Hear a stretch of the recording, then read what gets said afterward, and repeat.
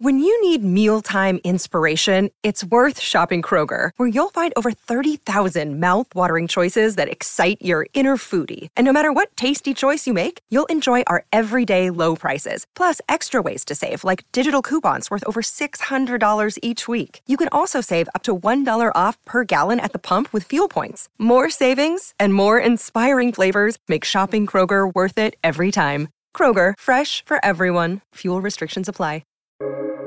Welcome to the New Books Network. Welcome to the New Books Network. I'm Dr. Melek Fırat Altay, a musician and a neuroscientist. I will be your host today, and we will be talking to Professor Helle Porsdam about her new book, Science as a Cultural Human Right, published by University of Pennsylvania Press in 2022. Helle Porsdam is a professor of law and humanities at the University of Copenhagen.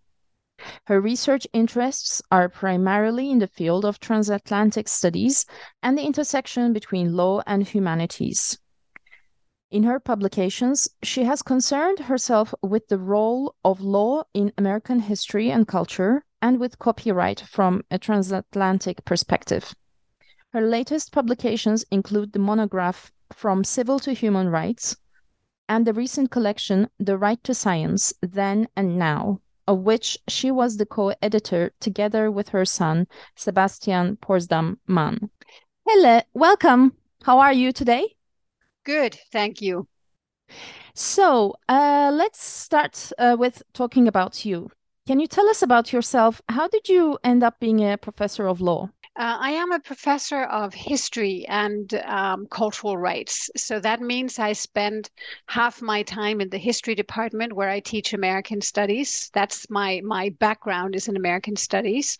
And then I spend the other part of my time in the law school teaching human rights. So I started out in English and American studies, and I did a master's degree at Copenhagen, the University of Copenhagen, where I'm presently at. And then I went to Yale to do a PhD in American Studies. And actually, it was a professor we had at the University of Copenhagen who was an American himself, who said to me, because my original plan was just to study English in the US, and he said, "Why don't you study American Studies since you'll be going to the States anyhow?" And so I did. And I was only going to stay for 1 year, but it very quickly hit me that this was a wonderful place to be. So I ended up doing my PhD in law. And what interested me, the reason why I became interested in law is that I quickly noticed the difference between my own Denmark, and the US in terms of the role that law plays. That in the American context, law seems to be a common discourse in a totally otherwise multicultural setting where no one agrees on anything. So that got me interested in law. Why did law play such a role in the US? Why is it that court cases are so important? Why do so many discussions start or end in a court of law?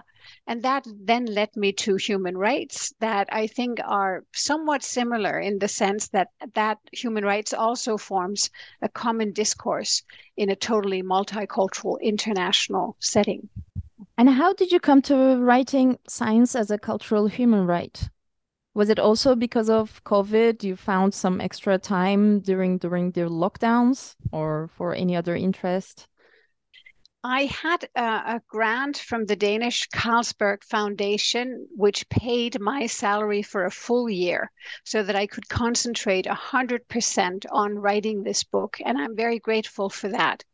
And what really got me interested in it also was the role of science in the academy in an age where some have talked about science-related populism, which I think is very, very important to discuss. Normally, populism is targeted against politicians, but there is a variation that some call science-related populism that is targeted specifically at members of the academy.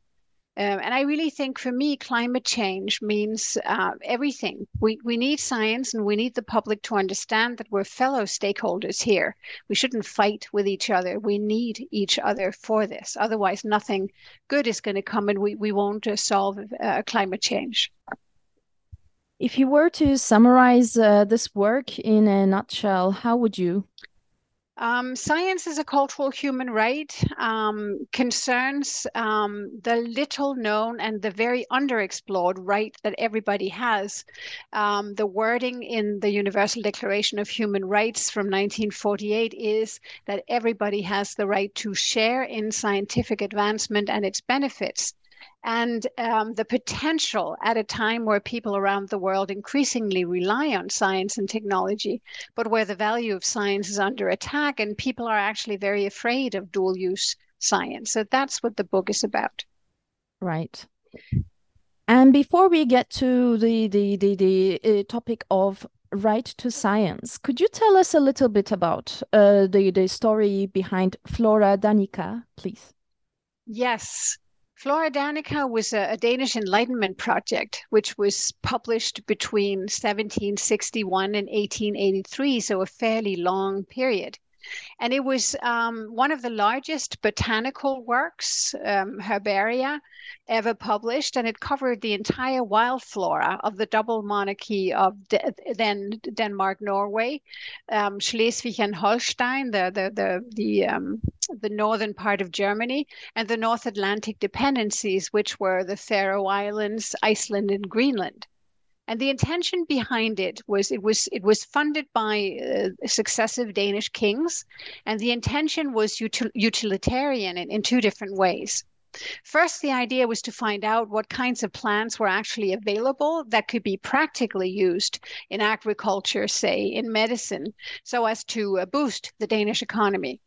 And second, and this is more interesting for me in the context of my monograph, Science as a Cultural Human Right, the hope of its various editors that you could make available to people within the Danish realm very valuable knowledge about the uses of plants and herbs. If you lived out in the middle of nowhere, you wouldn't have access to a medical doctor, for example. So learning about herbs would be very, very useful. And also for agricultural purposes, what plants could be used. So Flora Danica is an early example of a work that actually involved both citizen science and science diplomacy. In the sense, citizen science, that copies of the herbarium were given to bishops around the countryside to be given, or not be given to, but to be made available for lay people to learn something, to read about plants and herbs, provided that they would give information about plants they found back to Copenhagen, back to the editors of Flora Danica. So it really is an early example of citizen science. And science diplomacy in the sense that the kings used it as a project to boast about, how good we were in Denmark to be able to do this kind of thing. So once it was finished, copies were sent to other kings and members of the nobility around Europe, and to learned societies, and to people like Linnaeus in Sweden. So it became part of Danish science diplomacy. And when I did research for my book, I found that the Flora Danica offers insights into how human knowledge and creativity are advanced that could be quite useful for what I wanted to do, and that I could somehow use its history to illustrate, to reflect on various aspects that were actually very pertinent to the right to science. So I ended up having various aspects of Flora Danica bookend thematic explorations of the right to science, to have the work, the herbarium, form a backdrop to, or a narrative arc, if you will, for my argument that this particular human right has special relevance today because of its potential, when it is used responsibly, to bolster the freedom of science and culture for the benefit of scientists themselves, but just as much for the public and society in general. So you use Flora Danica as a really like a case study, don't you, to explore the concepts of right to science and citizen science. So let's go to the basics of this. Could you tell us about the aspects that the right to science entail? Why is it a human right, or why is it a right to culture? Yeah, if we take the what it entails first, then it is, I mentioned before Article 27 of the Universal Declaration. That is where it is outlined. It goes all the way back to the founding human rights instruments, especially the Universal Declaration of Human Rights from 1948. And there in Article 27, it is mentioned. But the thing about the Universal Declaration is that it's not a legally binding instrument. It's a declaration, so it has no force of law in that respect. Sometimes scholars say today that it has become part of so-called customary law, and in that way has become binding on everyone. But as a point of departure, it's a declaration and not legally binding. So the intention within the UN was to have one document drawn up afterwards that would make all the rights outlined in the Universal Declaration legally binding on ratifying states.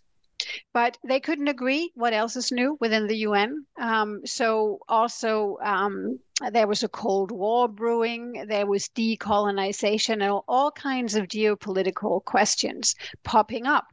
So we didn't get one instrument, but two that made the rights outlined in the Universal Declaration legally binding. One of them is called, they're called covenants. It's a wonderful old word. So we have the International Covenant for Civil and Political Rights, and we have the International Covenant for Economic, Social, and Cultural Rights. And it was very unfortunate that they split up human rights in that way, because forever since we have all been discussing what the core of human rights are. Are civil and political rights the core of human rights? Are they more important than economic, social, and cultural rights, or is it just the other way around?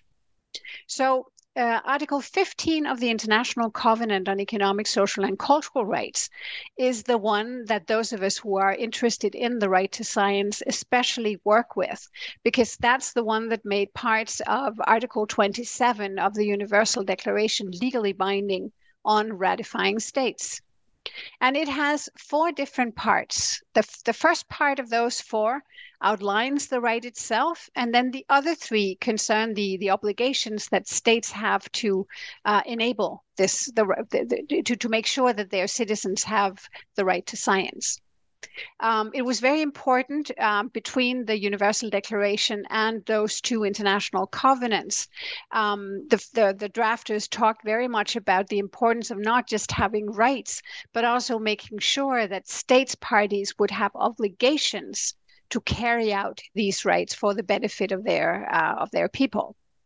So the wording of Article 15 is very close to that of the Universal Declaration. What it says in that first part of Article 15 is that everybody has the right to enjoy the benefits of scientific progress and its applications. So what does that mean, to have the benefits of science? Well, it states that the benefits of science kind of first are about the material results of scientific research. We're talking about medicines, vaccination, technology. Secondly, benefits refer to the scientific knowledge and information that come out of scientific activity. So not just the material results, but also knowledge and information in a more immaterial way. Thirdly, the benefits of science refer to the role of science in forming critical and responsible citizens who are able to participate fully in a democratic society. So the formation of democratic citizens. And fourthly, it refers to evidence-based decision-making processes in a democratic society. Those are normally the four things that we associate with the wording, the benefits of science. And then what are the state's obligations then? Well, these are outlined in Article 15, 2 to 4. And they are the steps that have to be taken by states parties. And 15.2 concerns the steps that are necessary for the conservation, the development, and the diffusion of science and culture. And 15.3 is about respect for that states have an obligation to respect the freedom that is indispensable for scientific research and creative activity. And then the fourth part concerns the state obligation to recognize the benefits of international contacts and cooperation in the scientific and cultural fields. And then you asked me why a human right and why a right to culture. Well, we normally say that the core of cultural human rights are four. There are four core rights. There's the right to education. There's the right to participate in cultural life. And there's the right to what we abbreviate to the right to science, the right to benefit from scientific progress and or advancements and its products. And fourthly, it's authors' rights. So the right to education, the rights to culture and science, and authors' rights. And the drafters thought that these rights were important because they were necessary for forming the whole human personality. And the intention behind them was to further human creativity and human learning. So I would argue, and I do in culture, in science as a cultural human right, that human rights are not perfect. We've had many, many points of criticism raised over the years, but they are they form a global ethical discourse or language, perhaps the only one that we currently have. So why not use it? And the thing about when we view science and culture through the lens of as human rights, then we are talking not just about a set of legal rules, but also a set of ethical principles. Principles such as universality, non-discrimination, dignity, fairness, equality, respect, and independence. So it's kind of a package deal. Human rights are a set of legal principles, but very much also a set of ethical principles.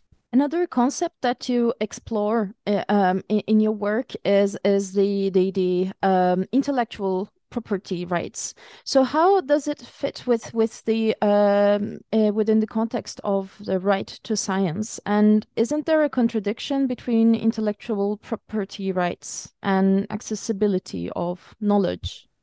Absolutely. From a cultural rights, human rights perspective, cultural human rights perspective, IP rights, intellectual property rights, such as copyright, patents, are not human rights. They are private rights that give a temporary monopoly for someone for a number of years. And Farida Shahid, who was the first UN Special Rapporteur in the field of cultural rights, from 2009 to 15. She put it in one of her reports, and I quote her here: "The rights of authors protected by human rights instruments are not to be equated with intellectual property rights." So what we have mentioned in Article 15.1c is the right that everybody has to benefit from that this is the actual wording now from the Covenant on Economic, Social, and Cultural Rights, that everybody has the right to, and I quote, "to benefit from the protection of the moral and material interests resulting from any scientific, literary, or artistic production of which he is the author." End of quote. So this is what we call authors' rights. And authors' rights are different from IP rights. They're not a monopoly that you have for just a period of time. They are personal rights that never go away, and they are rights that have to do with you as a person, and with the integrity of the work, such as if you quote you have the right to be quoted. For example, if somebody quotes from you, then you have the right to be referred to. So it's integrity right. These are integrity rights, and to a certain extent, also you have the right to control what happens to your work afterwards. This is very different from intellectual property rights. They privatize. It's a monopoly, which means that others have to pay to use your product. And intellectual property is protected by WIPO, the World Intellectual Property Organization, which is a part of the WTO, the World Trade Organization. And here, the language is one of private property rights. Whereas in the rest of the UN system, human rights are public goods, public international goods that should be publicly available. So within the UN system, we have these two very different venues and discourses, a public goods discourse within most of the UN, and then for WIPO and the WTO, a property rights discourse. And they don't kind of speak together. And another problem is that UN instruments aren't consistent either. The Declaration of the Rights of Indigenous Peoples from 2007, for example, talks about IP rights, and so does the European Charter of Fundamental Rights. But the rest of the UN documents don't, and they would adhere to Farida Shahid saying that authors' rights are different from IP rights.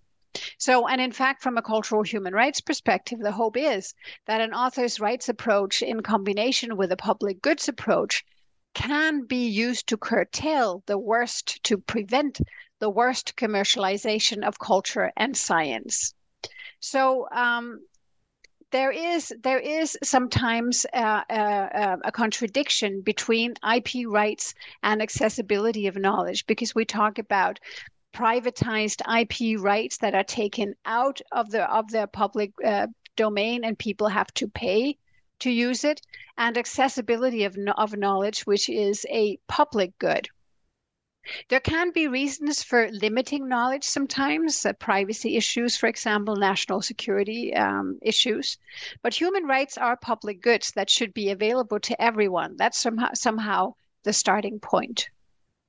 And let's talk about dissemination of science. You mentioned citizen science, for example. What's the significance of this? Why should we be concerned about dissemination of science, for example? The drafters were very aware, and this concerns both the drafters of the Universal Declaration and those of the International Covenant on Economic, Social, and Cultural Rights.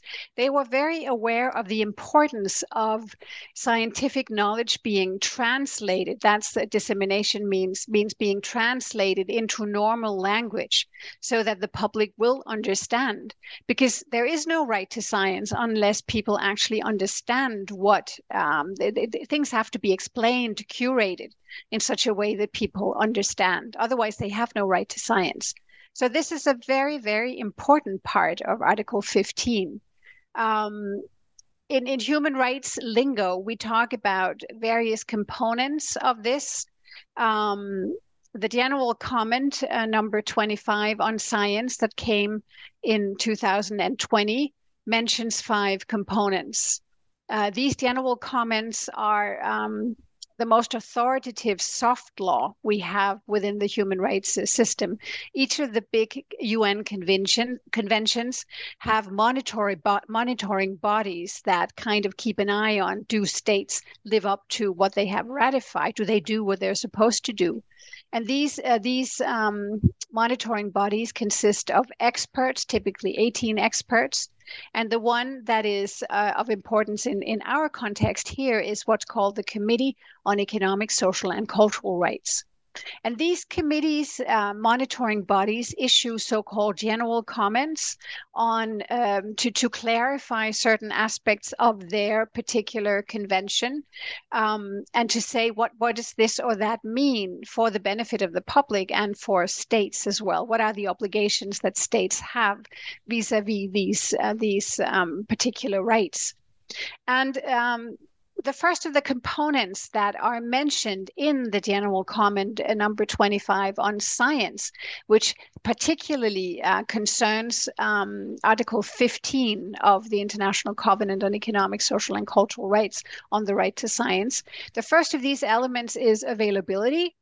And it refers to the obligation that states parties have to make certain, to make sure that scientific progress is actually taking place, and that whatever scientific knowledge and products come out of this process, that they are actually widely disseminated.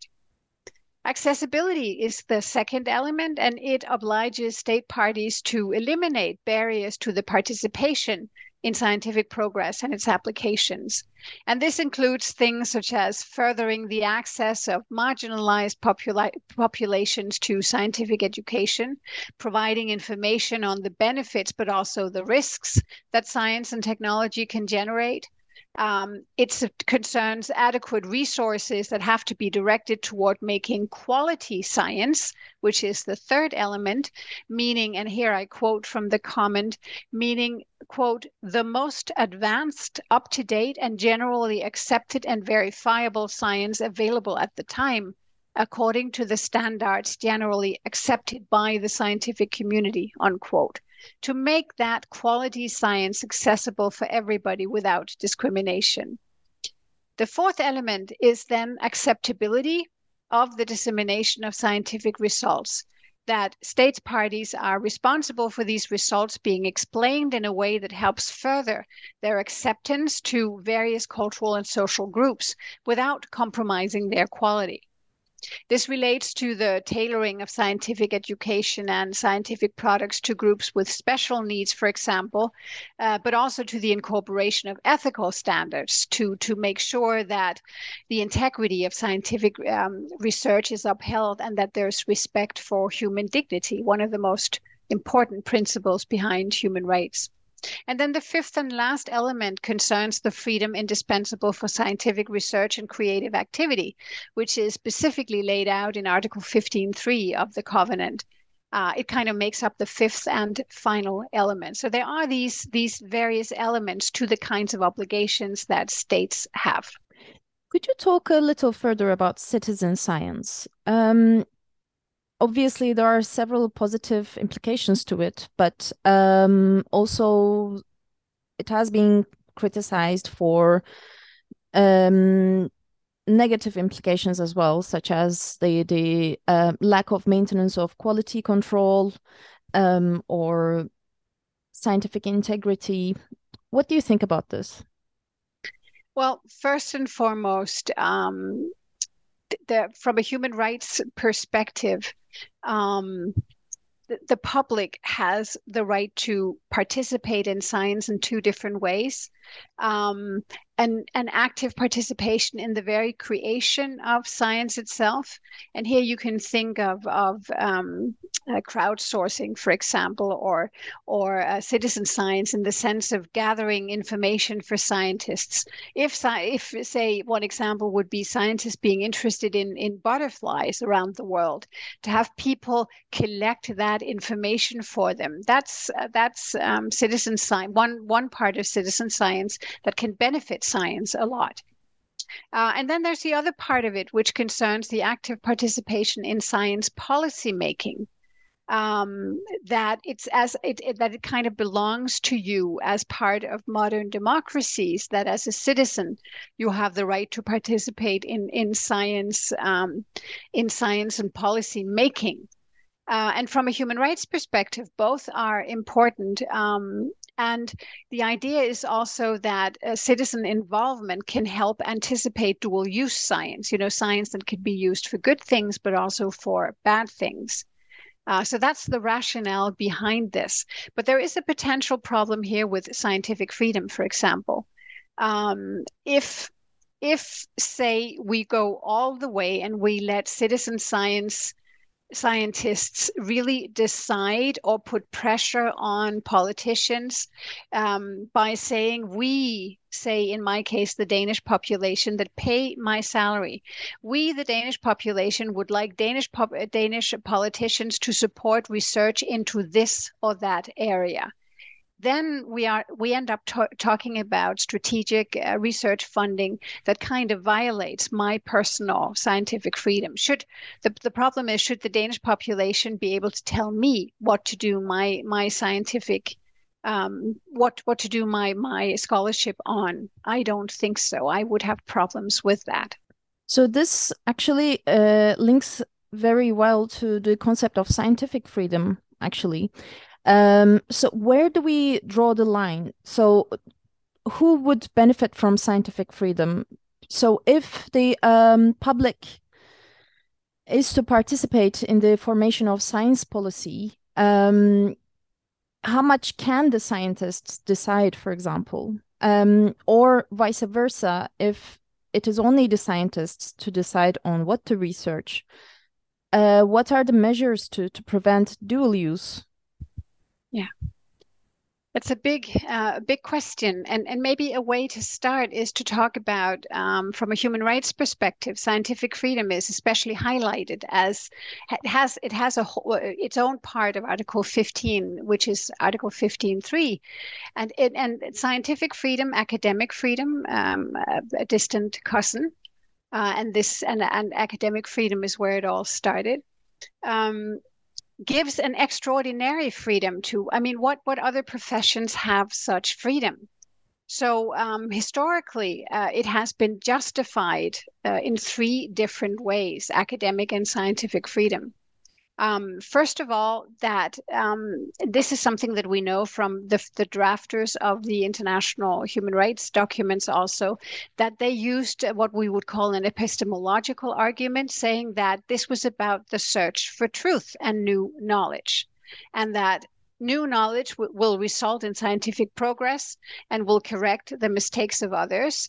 And major scholarly breakthroughs are not going to happen without the freedom to experiment with new techniques and methods and approaches. And it is really impossible to predict at any given time which ones are going to prevail and which ones are going to lead to new knowledge. So science needs to be free, because scientists, scholars are trying as far as possible to develop knowledge and to find the truth. Now, a second argument that has been used for why this is necessary is that true democracy is simply not possible, and not possible for very long, if there is no academic freedom. It's necessary for education, and also thereby for educating the democratic citizen. And an unbiased understanding of evidence-based and evidence-informed knowledge is absolutely needed for the general population to be able to judge politically charged topics on which they will have to vote. So not only should there be scientific and academic freedom because scientists supposedly are working to find the truth for the general common good, but this is also necessary for democracy. And then the last way of justifying this has been to say that it's required by international human rights law. There's some protection in the UN system in the other covenant than the one we're talking about here, the one on civil and political rights. Article 18, for example, on freedom of thought, conscience, and religion, can promote and protect academic freedom. And then there's the covenant, our covenant, so to speak, in which Articles 13 and 14 concern the right to education, and scientific and artistic freedom directly in Article 15, the one that we have been talking about here. So they expressly promote rights that are at the center of academic freedom. There's also a bit of protection in the European system. The European Convention on Human Rights has an Article 9 on freedom of thought, conscience, and religion. And Article 13 of the European Charter of Fundamental Rights directly mentions that the arts and scientific research shall be free of constraint, and academic freedom shall be respected. So there is some protection for this in international human rights law. Now, who benefits from scientific freedom? Scientists themselves, obviously, but also I would say the public and society in general. David Kay, who was UN Special Rapporteur on the promotion and protection of the right to freedom of opinion and expression, wrote a very interesting report in 2020 on this issue, where he said, for example, and I quote him, "Without academic freedom, societies lose one of the essential elements of democratic self-governance. the capacity for self-reflection, for knowledge generation, and for a constant search for improvements of people's lives and social conditions. So scientific freedom is important for scientists themselves, but also for people in general and society in general, I would say. Helle, can science be a tool for diplomacy? Yes, it is. So much of what is happening right now in international international diplomacy. You can think of the trade wars between the U.S. and China, for example. You can think of the Arctic. The Arctic situation, or even more recently, the whole problem between the Ukraine and Russia. So many of those international conflicts really involve science and technology. But also our everyday lives are simply full of science and technology, especially in the digital age. So scientific knowledge is very much in demand, and scientists very often become science diplomats, whether or not they want to. They're kind of drawn into politics, whether or not they want to. They're trained to not be politicians and to say, when something becomes political, leave me out of it. But because science and technology take up such an enormous part of our everyday lives, they are drawn into it, whether or not they want to be. A couple of years ago, for example, the German government came out with a new strategy paper in which they simply elevate science diplomacy to be a full-blown part of German foreign policy. And that is not so strange when you think of Germany with its world famous research societies such as the Max Planck or the Helmholtz, for example. You can also think back to the Cold War. A lot of science diplomacy was going on then. I have been involved in a number of open world conferences that we have organized in honor of Danish physicist Niels Bohr and his open letter to the UN in 1950 at the University of Copenhagen, for example. In that letter, Niels Bohr said it was imperative to have openness after the Second World War about atomic energy that should be shared with Russians and among scientists, and that scientists that the world of science is open anyhow, and very global and international, so that could be utilized now. So there are people today that compare the situation in Ukraine and Russia now with the Cold War. Do we have a new Cold War, they ask. And so, the last thing I want to mention here is also we need science and technology to do something about climate change today. So it's extremely important that scientists learn how to communicate with the public and with the policymakers, I think. Do you think that the scientists are also responsible in facilitating science education and accessibility for general public? To a certain extent, they are, but it's also very much a political thing. And, the question is sometimes also who should actually do the dissemination. I talked about Article 15, to that part of Article 15 that concerns the importance of dissemination so that people understand what's going on in the world of science. Who should do that? Should it be journalists, good science journalists, or should it be scientists themselves? And I think, for example, it would be a good idea to think this into funding, that if you apply for funding for a particular project, which we do all the time, of course, then applying for a particular part of that funding should concern dissemination.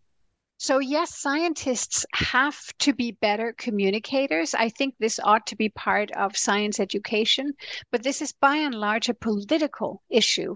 There has to be, money has to be set aside for this and for realizing how important it is to be able to communicate with the public.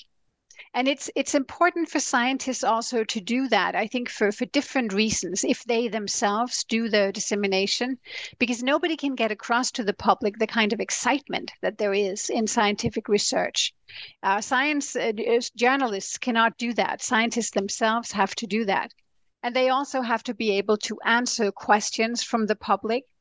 And then if more and more it's considered a democratic right for the general public to participate in science policy making, then it is extremely important for scientists to be able to get access to the public and to tell them why the kind of science they do is important and ought to be funded. So it's a two-way communication street, I think.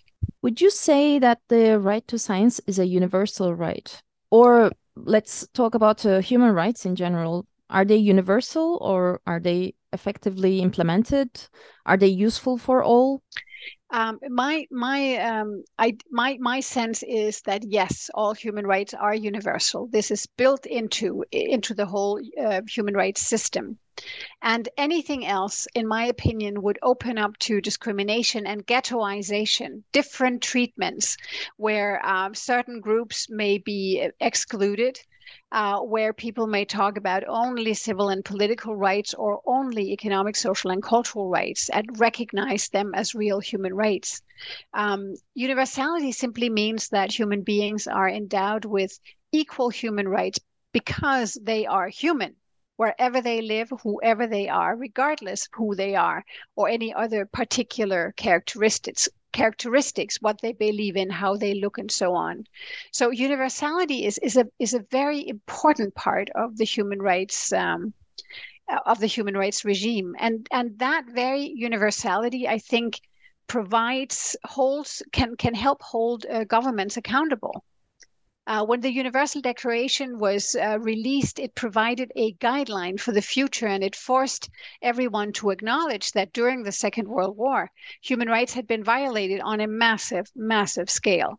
But with a standard for what is a human right, then governments can be held accountable for their actions. There's power in naming an injustice. There's power in pointing to a precedent. And that makes the Universal Declaration and other human rights documents so important, I think.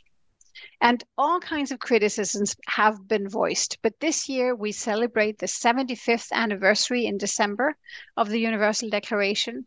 So we also have now 75 years worth of legal cases, legal material to work with. And this puts some weight into this. Who would have thought so when the Universal Declaration was first released? Wow. So this has been a really interesting and fascinating discussion, and certainly a very interesting read. What are you currently working on? Two issues. I have a book coming out later in 2023 on scientific freedom. It's a book that I've written together with three younger scholars, and the title is going to be Scientific Freedom, the Heart of the Right to Science. It will be published by Rowman and Littlefield. And it kind of takes the view from the scientific community itself, which I think needs to be told. A lot of scholars today are mainly interested in citizen science, in the dangers of dual use and the anticipation of bad science. So their focus is kind of on the rights of the public, which are obviously very, very important. I'm not saying they aren't. But I just think that we should remember that without inspiration and input from fellow scientists, from others around the world, individual scientists and their research groups are not going to have any of those original ideas that lead to progress, short or long term. So without scientific freedom, there's not going to be any pursuit of ideas. There's going to be nothing to disseminate and therefore nothing for the public to benefit from and share. So scientific freedom is one topic. The other one I want to mention is that I'm very interested in the topic of science-related populism, how we become better at communicating, we now meaning the scientific scholarly community, how we become better at communicating with the public as a whole. I think it's extremely important, and it is one of the major science-related populism is one of the major obstacles to climate change. Important research going on right now. Great. I'm looking forward to reading on these as well. Helle, thank you very much. You're welcome.